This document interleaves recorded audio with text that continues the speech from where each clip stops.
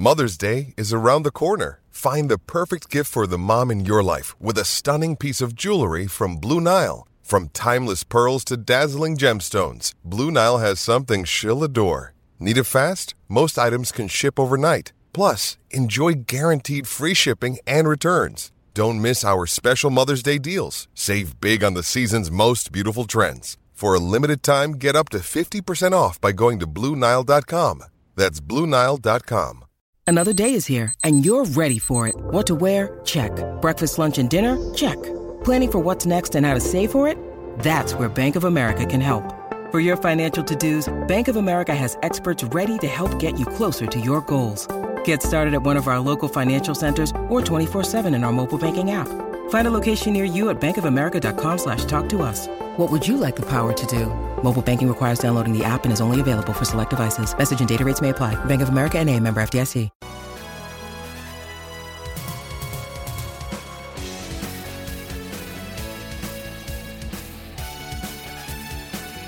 Today is Sunday, January 17th, 2016. This is Celtics Beat on CLNS Radio, and I am Larry H. Russell. Today's show is being brought to you by AmericanFarmersNetwork.com and TickIQ, and it will feature Kristen Ledlow of NBA TV.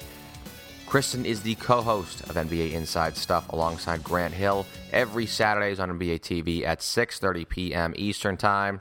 It is her first appearance on this podcast. That is coming up a little bit later. Also, many of our listeners do know Comcast Sports Net is airing a series on the 1986 Boston Celtics, so we will get Skip Parham over from the network to talk about that and to give some valuable information to our audience who may not get CSN-NE in their market. Find out how you can catch the series. This is our 140th edition of Celtics Beat, being powered by CLNS Radio, available on the usuals: iTunes, Stitcher, Google Play, and SoundCloud. Let's get right to the show, shall we? The Celtics, after what was a god-awful stretch of wretched basketball for nearly 2 weeks, which felt like 2 months, they have righted the ship to an extent after losing 4 in a row and 7 of 8. They've now notched 3 straight wins, including a thriller last night, 119-117. Jay Crowder with that game-winning bucket late in the game. They're scoring a lot of points lately, but how about this? The Boston Celtics have finally won a game. Yes, yesterday, January 16th, 2016, the first game all year they have won where they did not hold a double-digit lead in. Yay! I've been lamenting in recent weeks why this team seems to not full up shop, but boy, the offense goes, I hate using this word, goes pretty stagnant. It flows a lot less in some of those later moments. They are easily taken out of their offense in tense situations. In my eyes, I actually think that prior stat mentioned by Brian Scalabrine on last week's show was a good way to point that out. But that fourth quarter last night, that was the first time all year where I saw that ball moving as the way it should have been. Got some open threes, got some open shots. Avery Bradley hitting that big three-pointer last night. Got to the foul line. Thank God. That's the most important. Finally, they were a little bit aggressive. Got to the foul line, made their free throws. Last night, that was a real, I guess you can say it was a small step forward. I hate pinpointing anything upon one game or even a stretch of games because obviously that's something you like to see over the course of time. In one game, you can easily chalk it up as a fluke, but hey, you've got to start somewhere, and maybe last night could be that singular game. You certainly cannot criticize it, that's for sure. Even taking the win at face value, that being your third straight win against a team that has talent on paper, be the Wizards, had won 4 games in a row on the second night of a back-to-back, yada, yada, yada. But yeah, feel a little bit different about this team now than on this show as opposed to last week. Or heck, even going into Wednesday's game against the Pacers, for goodness sake. Never do I want to be the one that gets tied up in labeling games in January as huge games. But suffice to say that nationally televised Pacers game back on Wednesday qualified as that because things seem to really be coming unglued there with not just the 4th straight losses, but how bad they were playing. Chemistry-wise, things looked like they were a mess, and all of what our fears were over the offseason, particularly my fears, with regards to the rotation, with regards to the fact that none of these players throughout the roster had done a damn thing to separate themselves one iota, guys getting hurt, guys just in and out of different slots of where they play. David Lee coming in here, being a focal point of the offense in the preseason, to now being utilized as a doorstop. Things were not good this past Wednesday at around 9:52 p.m. Eastern Time. Then a couple of, I don't know what the hell that was, a franchise noted for famous steals in history. Of course, we will forget about all those steals in about a week, but we never forget about Havlicek's steal or Bird steal. But it hasn't been a week yet. It's been a few days, so we won't, on this week's show, we will not forget about those late game plays. But Celtics, once again, hate using it. Kind of needed, not definitely needed, kind of needed to get that W over a decent Pacers team. A decent Pacers team. I think that's how you can describe virtually every team in the Eastern Conference, right? As a quote-unquote decent team. But it was a great win. It was a great win, especially when they overcame such adversity, winning that game, having to deal with the burden of wearing those trash bags they call uniforms that they wore on Wednesday. God, I mean, those things, I'm sorry, they are just heinous. But back to the Celtics here. For the first time in a while, I was really believing that this season could spiral out of control, which would not have been good when you consider the long-term goals of what this franchise wants to accomplish, the culture. So seemingly don't want to say everything is smooth sailing after three straight wins, but at the same time, it does look as if this team has avoided sliding off the rails, because I'm not going to lie, even as I do everything in my power to look at the big picture, I really felt things did not feel right as they were on that stretch where they had lost 7 of 8. I know, as Chris Wallace, general manager of the Memphis Grizzlies, said on last week's show, and if you want to listen to Chris, check out our archives on iTunes, Stitcher, Google Play, or SoundCloud, and give us a subscribe so you do not miss a show. As Chris said, all teams have peaks and valleys, and you can never carve out brief sections of the season and use that as a barometer of where the team is at. But boy, did it feel from the outside that it did seem as if it was coming unglued, and if they were a few losses away, you'd hear more and more of the veterans take their frustrations public. They've already had at certain points of this season, as we all know, Jay Crowder off the Orlando game, a few other as well during the bad stretch. And had that happened, this really could have gotten out of hand, but it hasn't. It hasn't whatsoever. These last 3 games went about as perfect as any fan or player or anyone within this organization could script. Do have to credit Brad Stevens for that. There have been times it has looked as if this thing could spiral out of control over the, as I mentioned, not just this season, but over the last 12 months. You can go back to last year as well. But they've always been able to get a key win, be it that Pacers game, and then, of course, going on these last 2, finally really taking care of business at home by putting a whooping on that Suns team on Friday. And then last night's real clutch win. I tell you, we'd feel a lot different this morning, or whenever you are listening to this show later this week, had they gotten those 2 wins at home. But if they gave it right back last night, I know it was a good team that they were playing on a back-to-back, but if had they lost the game in the same manner, they've dropped so many of these games, another close game, I mean, it would have bothersome, but it's not. It's not. But I tell you, is it just me? Because I think it has been a very, very peculiar season thus far. I think that's an accurate word to use. Peculiar in that, as I've said on prior shows, when they go on some stretches where they snag some wins at earlier, as they have in, recently, and actually more so at earlier points in the season, I was wondering how much they were accomplishing because they were doing it in such an unorthodox way without still having not just a set rotation, but a formula that works for them. And that one can say that's really hindering the team from enhancing chemistry, let alone how much it hurts it when there's seemingly bad apples on this team, which I think you could safely say that there are still some right now. But as stated, the word I'm using, peculiar how they've been able to sort of fight the win with cardboard sales here and not let this season fall apart, because everything would point to that being a net result. Let's say we go back before the season, and I told you all the following things.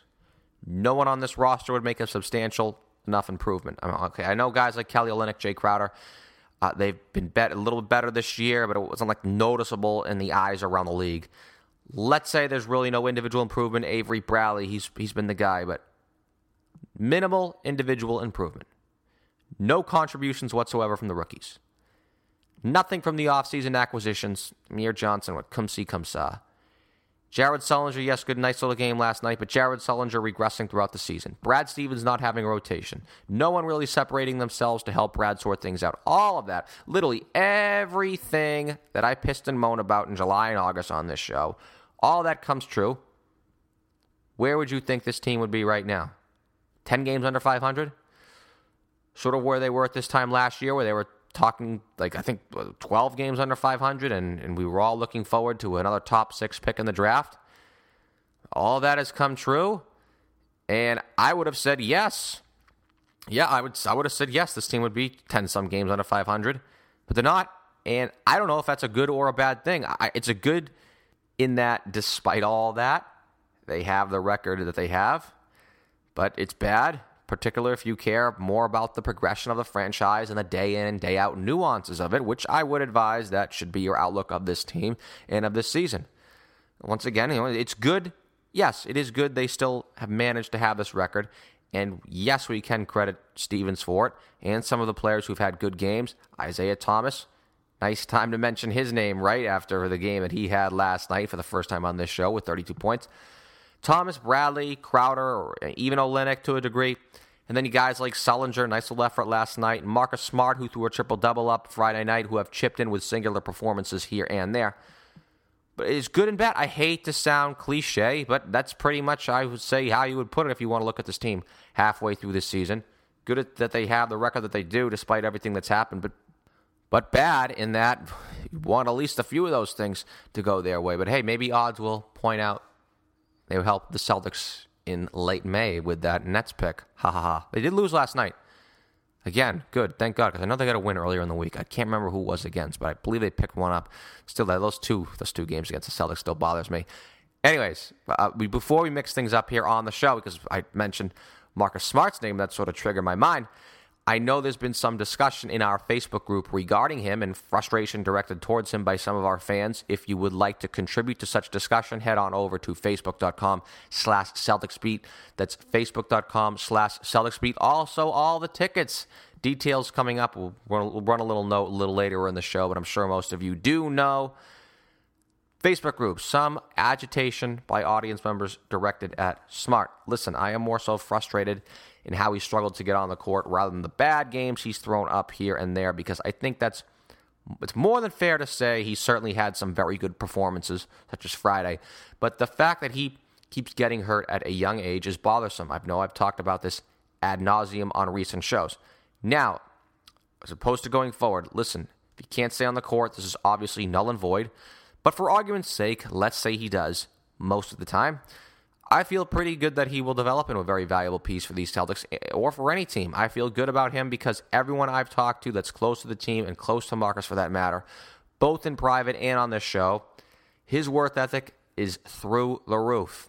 So I'd like to think that's going to translate to a guy who will put necessary commitment in off seasons to make deficiencies that he has now, not deficiencies a little later, possibly even strengths, and to supplement that with what he's already got going for him. May dedicate further shows to this, as I got to wrap this up real quick, as I do have a guest patiently waiting here, right now. But all the criticism that can be sent this team's way, and I think there are some things that are more than fair game for detractors. But if it were me, and I guess it is since I'm hosting this show right now, if it were me, I would advise not to dedicate any harshness towards Smart. I just don't get it. If you have these same fans that complain to the high heavens why Rick Pitino traded Chauncey Billups after 51 games back in the 97-98 season, and now after 80-some games of Marcus Smart's career, they want Danny Ainge to do the exact same thing Pitino did, only that now that you know some of the Monday morning armchair quarterbacks will go right back and smother Ainge, be it for this or any other, why didn't Danny do this? Why didn't he draft that guy in this draft? And yet, just the whole psychoanalyzation of sports, which only really happens now in the new information age. But if you just look at the whole thing with the Celtics, which I do, but it is kind of a mixed bag in terms of takes and emotions for that matter in the week of here on January 17th, 2016. But if you want some fluff, if you want some positivity regarding the Boston Celtics, I guess you can always reminisce about Yonder. And the organization is doing such, actually, commemorating 3 prior champions as this is their anniversary season. And I know all our audience members knows that over on Comcast Sportsnet New England, they are running a series on the 1986 Celtics team. Want to talk a little about that series and what's going on over at CSNNE. So we will bang out something here first with Skip Parham from the network. Skip is the director of marketing at Comcast Sportsnet New England. Our interview with Skip is brought to you by AmericanFarmersNetwork.com. Is your New Year's resolution, like those of many, to lose the weight and get healthy? Well, you can't do that without a clean diet, and science has now spoken. 100% grass-fed certified organic beef is one of the most nutritional options out there. Let AmericanFarmersNetwork.com provide the staples to your path to effortless weight loss and optimal health with their array of pasture-raised and certified organic meat. AFN's animals are raised, cared for, ranched, and harvested on small family farms, not corporate-sponsored industrial factories. Do not listen to faux science regarding meat, and stop consuming animals that were likely infested with antibiotics, growth hormones, and grain-fed diets. Humane lifestyles for the animal mean an even more healthy lifestyle for you, and that's why AFN's animals ate right, so you could too.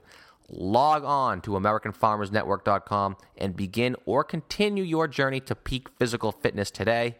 Skip. Big program rolling along right now for viewers, not just locally, but throughout the country and the world as well, is the big series on the 1986 Boston Celtics. The Celtics themselves are celebrating commemorative seasons, not just for the 30th anniversary of the 86 Celtics, but also for the 76 and 66 championship seasons as well. But of the 17 championships the Celts have won throughout their illustrious history, there's no question that the 86 season is the most celebrated of them all. So why don't I do the right thing and give you the floor right here and go into detail of what you guys over at Comcast are doing with your series on that team? Yeah, the 86 Celtics series is a pretty good one for us, and you know, I'm at an age where that's really at the wheelhouse for me. Particularly, it's one of the teams I remember the best. You know, I'm a product of the Larry Bird era, so you know, I remember when Bill Walton joined the club and how excited you were, and you know, that was in the height of the Celtics-Lakers rivalry and Magic and Kareem and all those guys. So it added just an exciting element to it, you know, the addition of Walton and the thought that they could be, you know, they could get back to the finals and win it. And for that reason, you know, it's obviously the anniversary of that team, and, you know, it's easy. It's not easy content, but it's exciting content for the Celtics fan. You know, a lot of our viewers are of that age. They remember that team, and many people think about it as, you know, perhaps the best Celtics team ever, maybe one of the best NBA teams ever. There's that argument.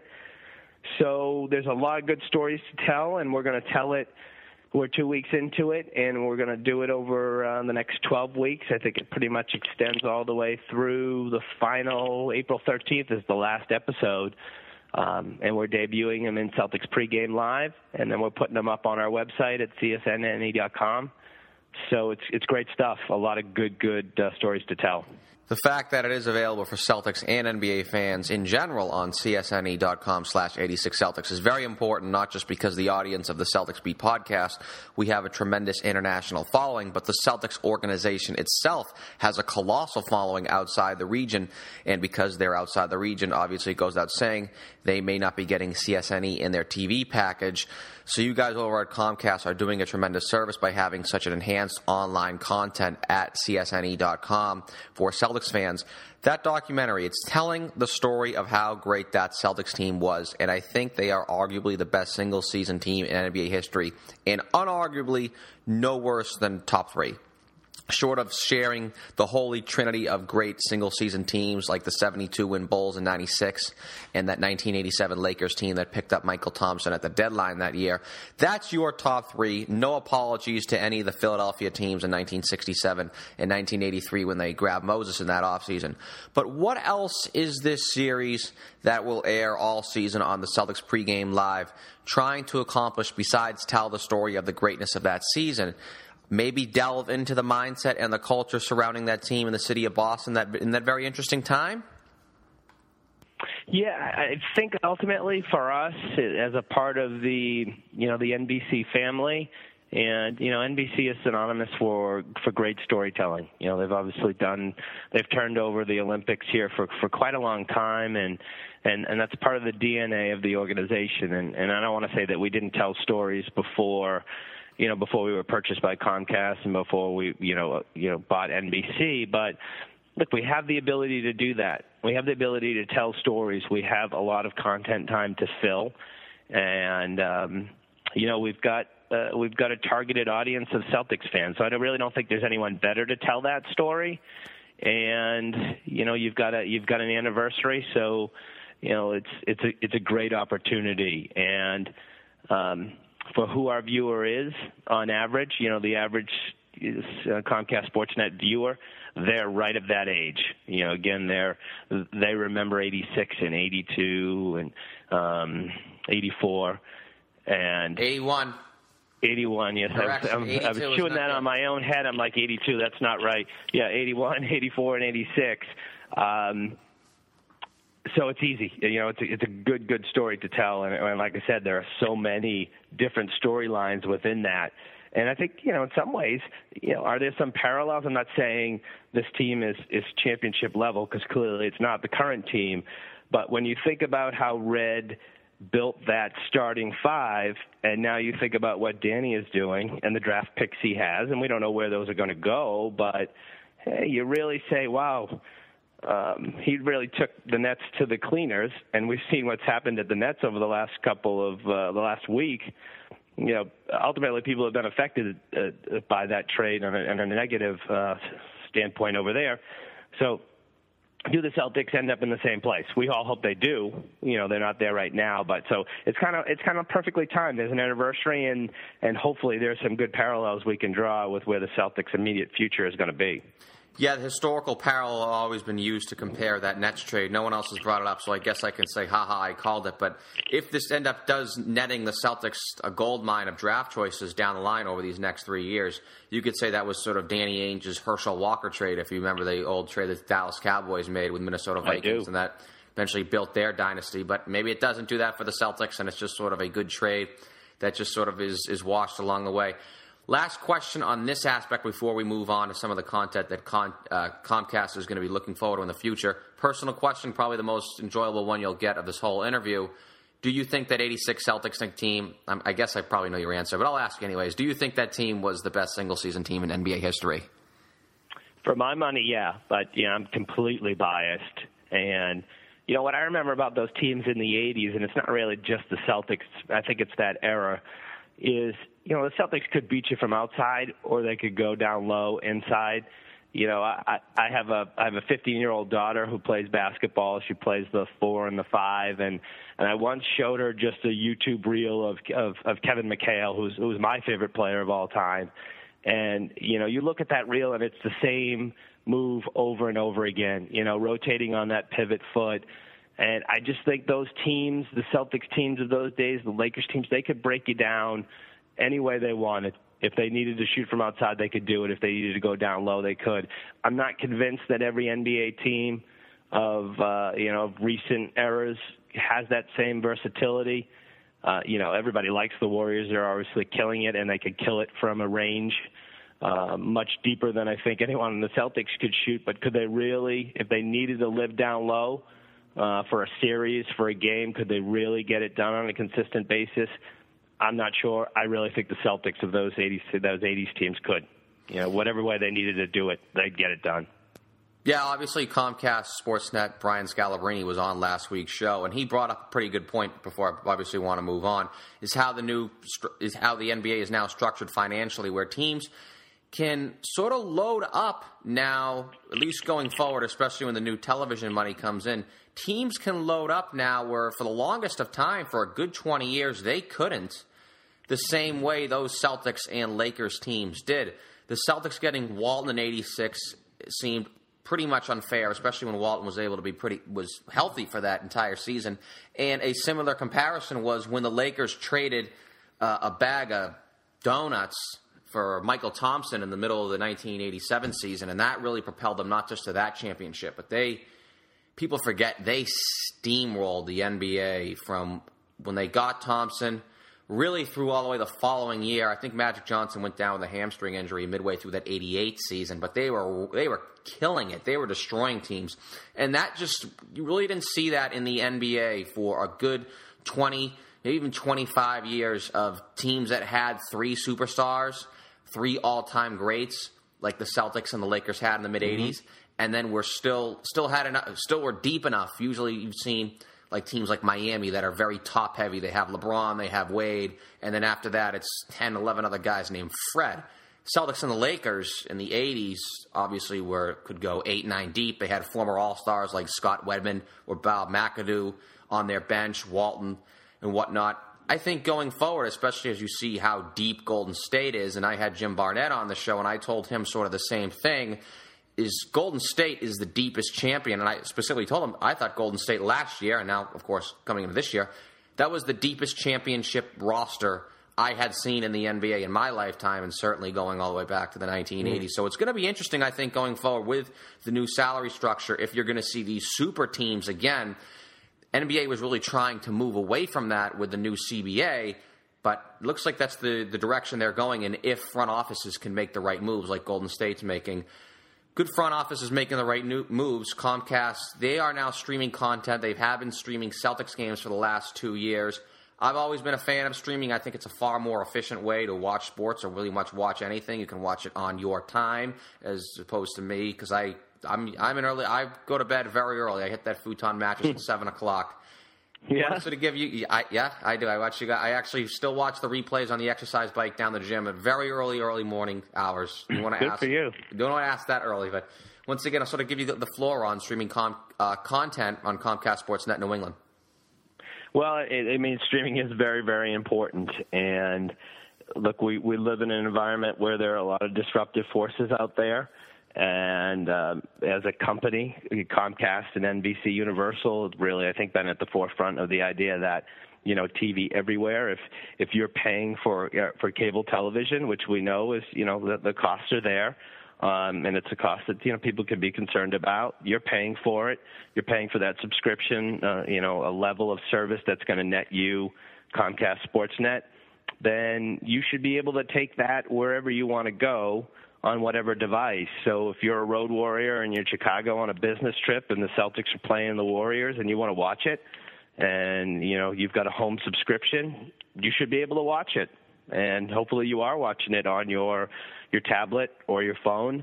And we believe in that. So, you know, it has started with the Celtics content, and I think ultimately, you know, we'd like all of our content to migrate in that area, and the ability to watch it wherever, whenever you want. We're not there yet because there are a lot of, you know, business side forces that you need to wade through. But it's hugely important, and I think it's hugely important to us as a programmer, but also to an industry, you know, to the industry as a whole. How about a little Moore's Law prediction? You sort of, whenever you talk to somebody, you say, how long is it going to take till self-driving cars are on the road? And people guess between 5 to 7 years. What about streaming sports? How long do you think it'll be to win pretty much almost not just your favorite shows or little YouTube clips, but to where we are actually watching sporting events, almost everything delivered via broadband, and also at times of anyone's leisure, as opposed to, you know, everybody gets in front of the TV for a 7:30 tip or a 1 o'clock football game or whatever? Well, that is the big, I guess, the really big question. Because you know it is coming, I think. Well, look, you know, as I said, TV everywhere is extremely important, and I think there will be a day when our content and perhaps every channel's content is available 24/7. Not 24/7, yeah, but just streamed. So if you want to watch it on your laptop, you watch it on your laptop. If you want to watch it on your high-definition television, you watch it on your high-definition television. What I will say is I don't know if we're convinced that the consumer wants or really desires to time shift the game like you do. You get up at 7, you watch the replay. I think, you know, the lion's share of sports fans really want to watch when it happens live, because it is sports. You know, so you don't know what's going to happen, and you'll see some people say, well, sports is the last bastion of, you know, live television. I don't know whether that's true or not, but I think for the most part, people want to see it as they happen. If they time shift it, they're going to start 10 minutes after the fact so they can, you know, time shift at certain points, you know, speed up when they want to. So from that perspective, I don't think that's necessarily driving it, the idea that people want to time shift live sports. But I do think that people do want to watch it wherever they are, and that's going to be the driving force. So the question is, does that happen 5 years or 10 years? And those are kind of the two windows we talk about. And I don't think we really have a good answer. Could I tell you that I think we're going to be streaming all our content within 5 years? Geez, I hope it's sooner than that. But will the consumer dictate that within 5 years or 10 years? Probably, but I don't think we know exactly with certainty what that event horizon looks like. And it's very important as well, obviously, not just be able to consume games or whatever, but all Celtics content, because engaging Celtics fans, Celtics, it's safe to say, have always been the fourth most popular team in New England. Let's say, for argument's sake, all teams are competitive and whatnot, but the Celtics have always had, I would say, the fourth most popular fan base here locally in the region. However, they have by far the biggest national and worldwide following outside of New England. I don't think there's any shadow of a doubt, especially if you want to use something as simple as Facebook likes as a way to measure that. I think the Celtics are like something like top 5 of any North American professional sports franchise, for that matter. So that actually really does. I think that, Larry, I think that mirrors the NBA. To be truthful, I think from a global perspective, and I, anecdotally, I think the NBA would rate, higher globally in terms of, social media following. There was an article on New Republic the other day about how the NBA owns Twitter and how many players have Twitter accounts, the percentage when you compare it to other leagues, and it's pretty impressive. Before we go, that's also going to be one interesting thing. It's sort of what I have really been looking at as we shift more towards an Internet 3.0, in the words of Ray Kurzweil, is professional athletes. They now, and not just professional athletes, but all sorts of celebrities, and as we all know now, in the 2010s to 2020s, the word celebrity has certainly lost its luster. It seems like almost anybody's a celebrity now, but professional athletes can sort of almost do end runs around the media itself with Twitter, with being able to even do podcasts, even like, blowing me out of the water over here. What is sort of that how sort of mainstream media outlets like Comcast? Well, it sets up an increasingly competitive environment. There's no doubt about it. And let's talk specifically social media. We're trying to engage fans on the younger fans, particularly on social media, and get as many followers as we can, so we can talk directly to them. And in some ways, that allows us, if we can build a database of 1 million followers, then reduces the need to spend necessarily off air to promote your product, right? So we can talk directly to them and maybe spend more efficiently. By the same token, the players now, the leagues, the teams can, go directly to the fans, and they don't necessarily need to use the media as a mediator of their content. So we're all competing for the same audiences, and what's important for us is, we need to take fans who want to get to the Celtics through us as close as we can to that action and give them access that they don't necessarily have themselves, knowing that the Celtics are out there doing the same thing on their accounts, and the NBA is doing the same thing, and in some ways the players are. So it's a highly competitive environment. And truthfully, we're still figuring it out. We just in September launched our Snapchat channel, and we've done Periscope Live. We've done Periscoping during the fourth quarter with Scal and Kyle. We just kind of migrated over to Facebook Live, using that platform, and that's pretty exciting as a way to engage Celtics fans right before the post-game show, and the thought being that if we get someone to engage with us on Facebook in the minutes before the post-game show, then they're more vested and they're going to stay with the game after the game to watch our post-game show, and that's important. So that's an example of how we're trying to engage with viewers using some new distribution platforms. And, of course, obviously, the old Staples itself, what we call Twitter an old Staples. It's only been around since 2008, although 2008 is basically ancient history. It's the last time the Celtics won a championship. But Skip Perry, Director of Marketing, Comcast Sportsnet New England. Check out the Twitter handles at CSN Celtics. And, of course, the big dog at CSNNE. Skip, hope you enjoyed your time here. Thanks, Larry. I appreciate it. We appreciate what you guys do over at Comcast with the great work the network does, not just by broadcasting the games, but giving fans ample amount of quality coverage both on and off the court. I know for years there were so many fans both in and out of the region who were starved, who craved Celtics coverage. They felt as if they were almost being ignored in a way. That's certainly not the case anymore. It hasn't been the case for years now, especially with the content Comcast puts out both in broadcast, print, and digital format. And I know I can speak for virtually every Celtics fan to say they appreciate the way the network is celebrating what many feel is their most hallowed team. So I speak for many when I say we all look forward to watching the series throughout the season, both on Comcast Sportsnet New England and CSNE.com.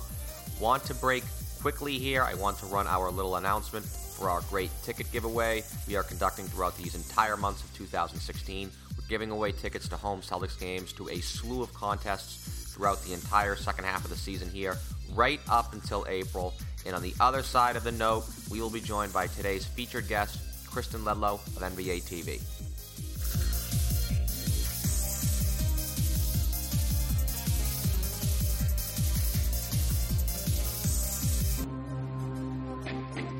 Happy New Year, Celtics fans. As many of you know, TickIQ and Celtics Beat are allowing our audience to win free tickets to upcoming Celtics games at the TD Garden. For a detailed list of all available games, such as the likes of Paul George and the Indiana Pacers or Paul Pierce and the Los Angeles Clippers, head on over to facebook.com/CelticsBeat. That's facebook.com/CelticsBeat to find out contest details and a list of games on having the opportunity to win free pairs of tickets to coming Celtics games in 2016. And if you want to purchase tickets to Celtics games or even Patriots playoff games, concerts, or your favorite team on the road, go ahead and download the TickIQ mobile app.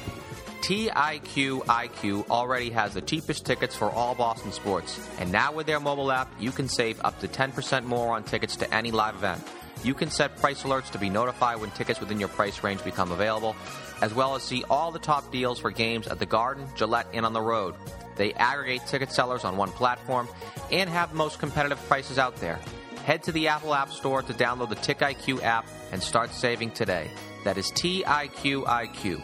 And use the promo code BOSTON for 10% off your first purchase.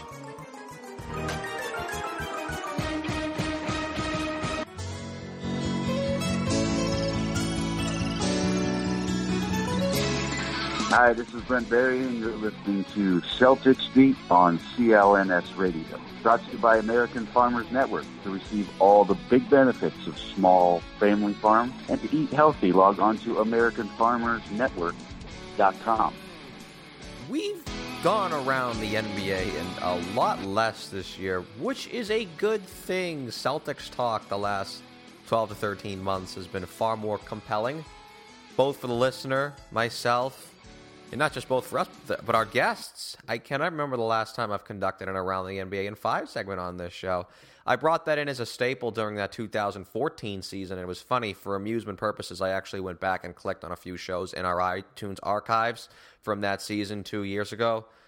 Oh my God, I tell you, anytime you think it gets bad now, just remember that year. I went through like 5 minutes of one podcast I did 2 years ago with Quinn Buckner, and I felt as if I was torturing myself. Like, my only light bulb moment was, this is so painful, we could use this to extract intelligence out of ISIS captives. Just thinking about those days was more painful than waterboarding itself. So yeah, here goes me, of all people, to say that.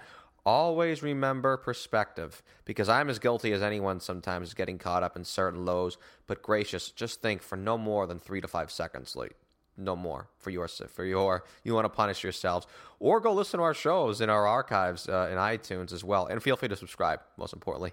But we aired that during the 2014 season, particularly the second half, just to think about how excruciating having to live through that season was. And then just imagine that there are numerous franchises in the NBA now that have to deal with that or that type of stuff season after season after season after season. Lord Almighty, take me now. I know it's very trendy. It's so Boston. It is so Boston to say, we're here to bring the glory to the honor to the parquet. It's all about the banners. It's all about Banner 18.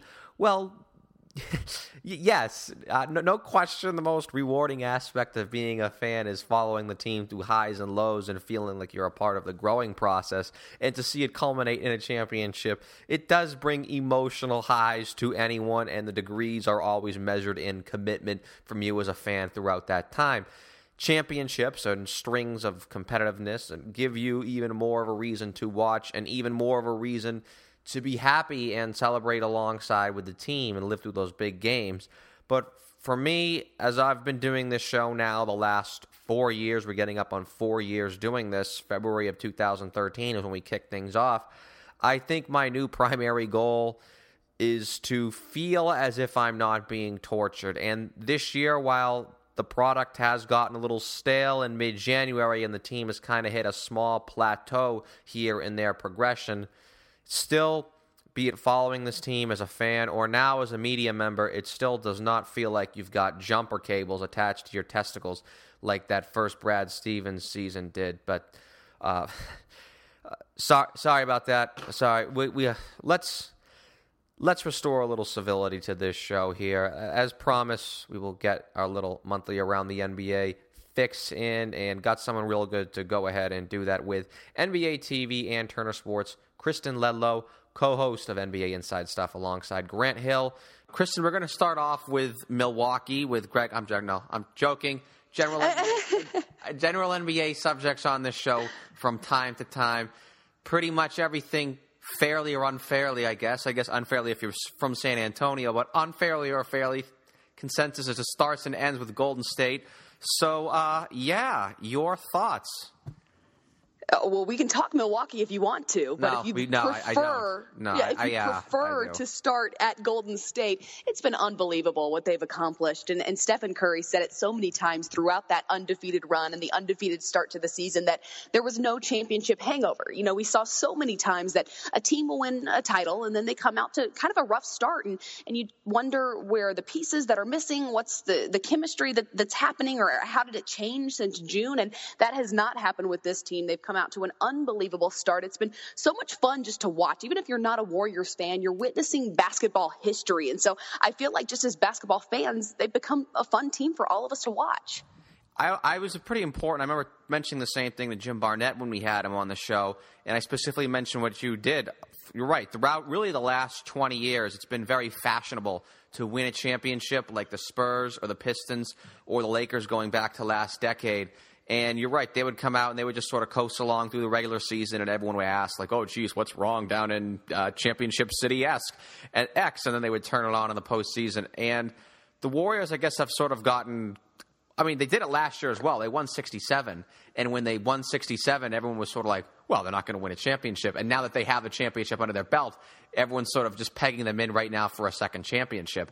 But I do wonder really what is driving them so much. I guess maybe that once they get off to your first 10 to 15 games and the 70-win season starts, the talk starts there. In your minds, because I know you've been around the team on the road with TNT, what do you think is sort of driving them?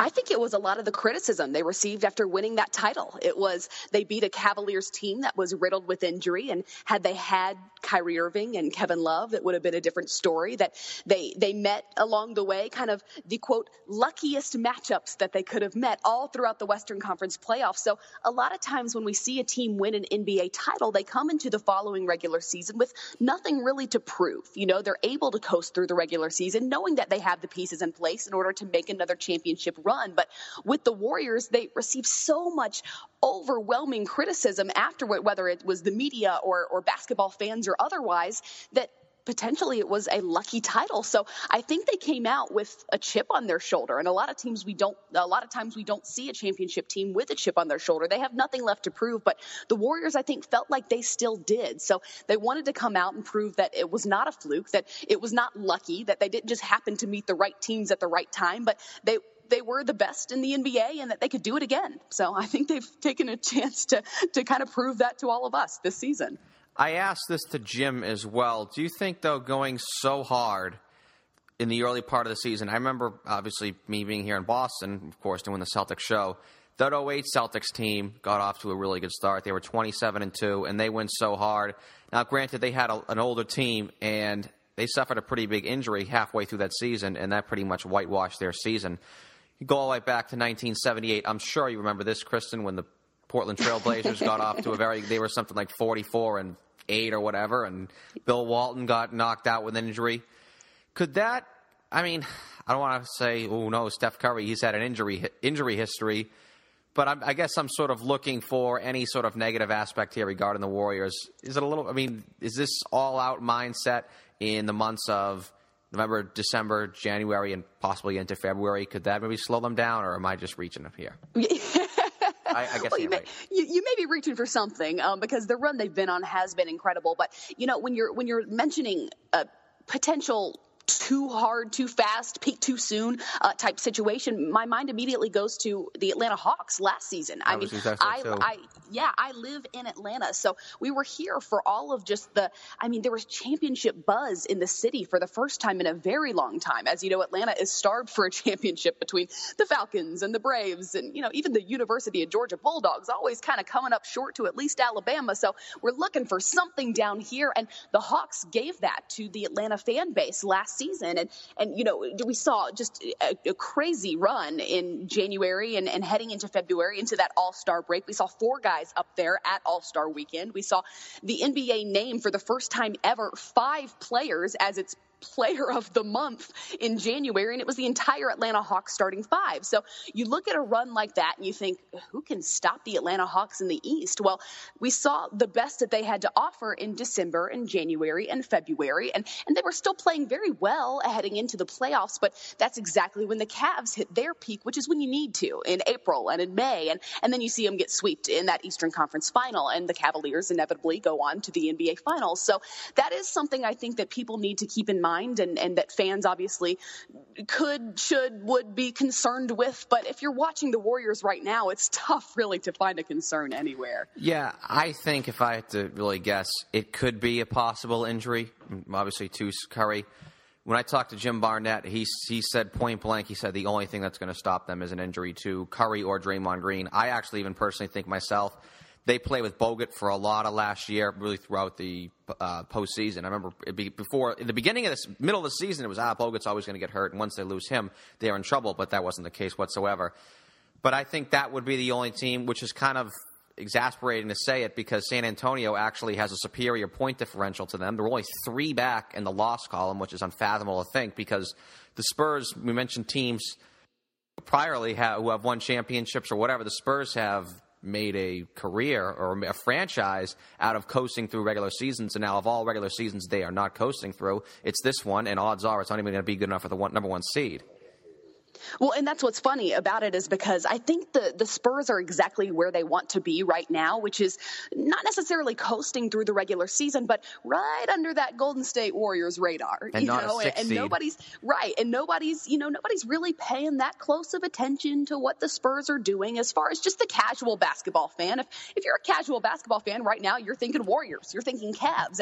And so if you're looking at this and what the Spurs have accomplished thus far this season, still undefeated at home, and to be, like you said, just 3 wins back is unfathomable of such an unbelievable start that the Warriors have produced. So I think they're where they want to be, but it wouldn't surprise me if we started seeing not necessarily those guys coasting through these next couple of months, but if we see kind of the typical age-old Pop choosing to rest these guys, especially the older ones, Tim Duncan, Tony Parker, Manu Ginobili, the guys that have done this year after year after year. And then we see a guy like Kawhi Leonard able to step up and really shine and potentially make an MVP run this season. So those are going to be the guys that kind of help carry them into these next couple of months. And then the older guys, the veteran guys, I believe is the term they prefer, will get a chance to likely rest. But it has been an incredible start for the San Antonio Spurs, and that's not necessarily what we're used to seeing, this early in the season. But it wouldn't surprise me at all to see in these next couple of months them go back to that tried and true method of staying positive in the win column, but also rested and ready for the playoffs.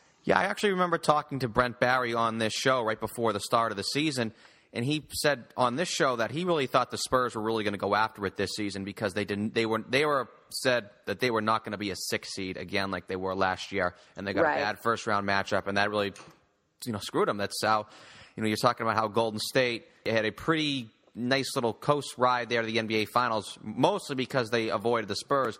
Bones on this show before the season said he did not expect that whatsoever, that the Spurs were going to play a lot better so they could not be a 6 seed. Here they are as the number 2 seed.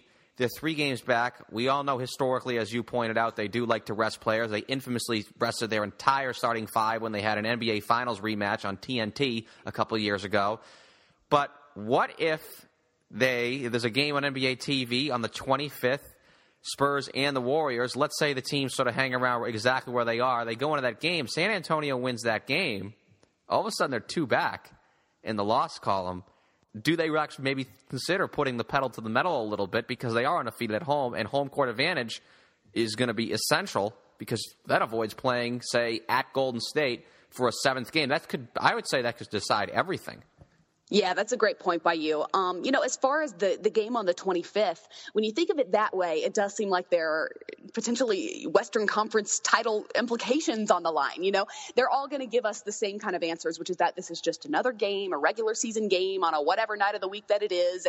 But you're right. When you look at it that way, if that could put them then 2 games back, and you think ultimately maybe the Warriors, winning ways will kind of even out at some point, right? I mean, are we reaching? Maybe they won't, but at some point you would think that would kind of it would slow down eventually, and then you've got the Spurs sitting right up there as well. And if you're looking at potentially facing the Warriors in those Western Conference finals, I think that the home court advantage could be vital. And like you said, we saw that last season with them and sitting in that 6th seed, and then you don't have a home court advantage at all, throughout the playoffs. But I think if they're looking at it within reach, if you're looking at the end of this month and you've got just a couple of games back that you are, as far as the deficit goes with the Warriors, I don't know. It's tough to think the way that the Spurs think. Yeah, I think they will. You think so? You said not only is it vital, I think it could very well decide the series.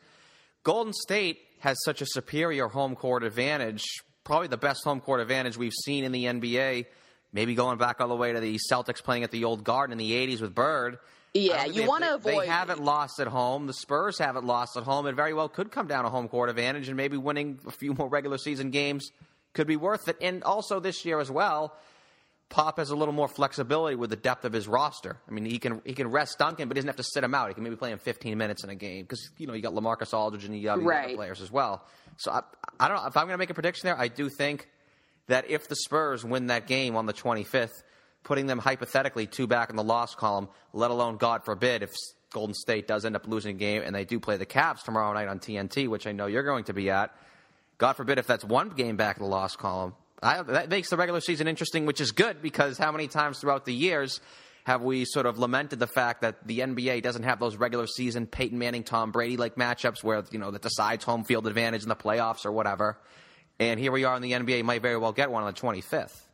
Yeah, well, and you want to avoid Oracle Arena at all costs in the playoffs. But I think the Warriors would also like to avoid playing in San Antonio in a Game 7. So, you actually may have talked me onto the other side of this, thinking that perhaps in the next couple of months we could see the Spurs in a very unlike Spurs fashion, like you said, put the pedal to the metal in the regular season. Not that they haven't already thus far. The fact that they're doing as well as they are does not by any means say coasting. But that's a great point by you.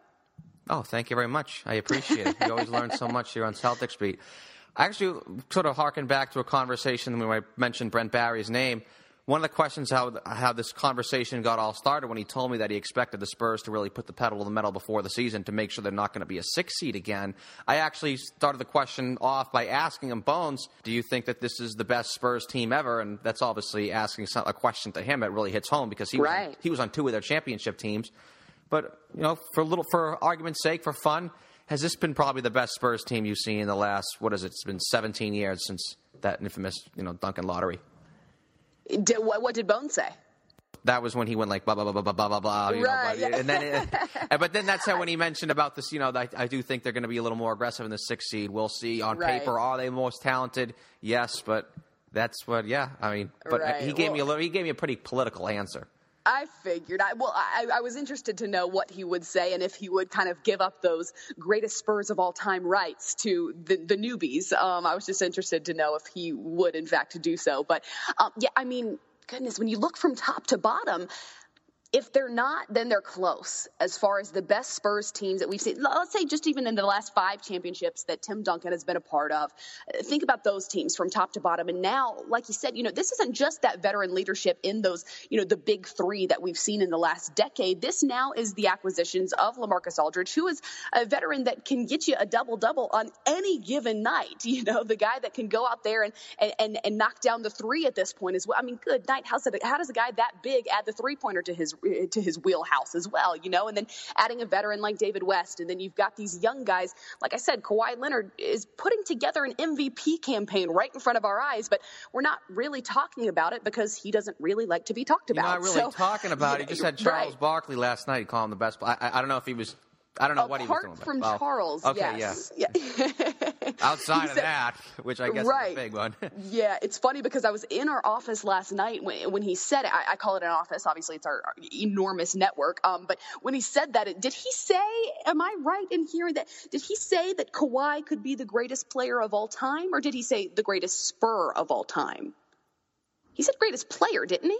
He said best player in the world. And then I think Kenny Smith followed up with... you sure? Steph Curry and LeBron James, and he said he was talking about offense and defense. Right. Like, I mean, we know that. Right. That Charles did say that if he were to start a franchise at Kawhi's age, that's who he would take. That's who he would start his franchise with. And if you're looking at it, that's actually a pretty good call. No, I would have no issue with LeBron James or Anthony Davis. I know Kawhi Leonard is having a great season, but I mean, come on. He's at his age, yeah, but Anthony Davis is also like 24. 13 and a half. Yeah. So, okay, there you go. Right. Younger than us. Yes. Martin Luther King Day has always been one of the showcase days for the NBA. Obviously, Christmas is the big one, but pretty much 90% of the league is active tomorrow. I know there are a slew of matinee games, and NBA TV has a match of itself at 5 p.m. tomorrow between the Atlanta Hawks and the Orlando Magic. But TNT, huge doubleheader. We all know about the finals rematch, Golden State, 1 week before the blockbuster matchup next Monday night on NBA TV. Has to kind of hold serve and win in Cleveland. By the way, isn't it funny how I guess me, since I'm the one bringing this discussion along here on this show, but we've said virtually nothing regarding Cleveland throughout this whole chat, even though they're a dead mortal lock for the finals. But huge doubleheader tomorrow night, the finals rematch, see if Golden State can continue to chase history and is now, as bizarre as it sounds, fend off San Antonio here.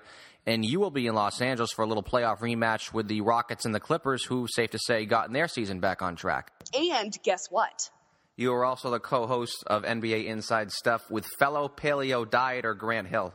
That's how I now know him as now, not former NBA player. Yes. Fellow paleo dieter is how I acknowledge Grant Hill. Yeah, that wasn't even what I was going to say. I was going to say that it's my birthday, but yes, also that. Yeah. It will be my birthday on Monday night, so I'm trying to figure out how exactly to bring that into the TNT broadcast. I mean, should I do it? Should I not? No, I probably should do it. So there's got to be a smooth way to do it, and I've been exploring options in the last couple of weeks. Well, we'll ask our audience to kindly spam you on Twitter then, if that means anything. Yeah, absolutely. I was kind of thinking, post-game, I've got the sideline interview with Chris Paul and just wishing him a happy birthday. And then when he corrects me and tells me it's not, I'll say, really? I thought you and I had the same birthday. That's a good way. I mean, that's pretty smooth. That is very good, especially for me, because whenever I do it, Happy 4th of July, I always look at people like they have 5 heads. How dare you? It's my birthday today. Oh, you were born on the 4th of July? Yeah. That's a good one. But That's a good you can see Kristen on new episodes of Inside Stuff every Saturday at 6:30 p.m. Eastern on NBA TV, as well as the game Monday night. And you can follow Kristen on Twitter at Kristen Ledlow. Kristen, thanks so much for stopping by. Thanks for having me.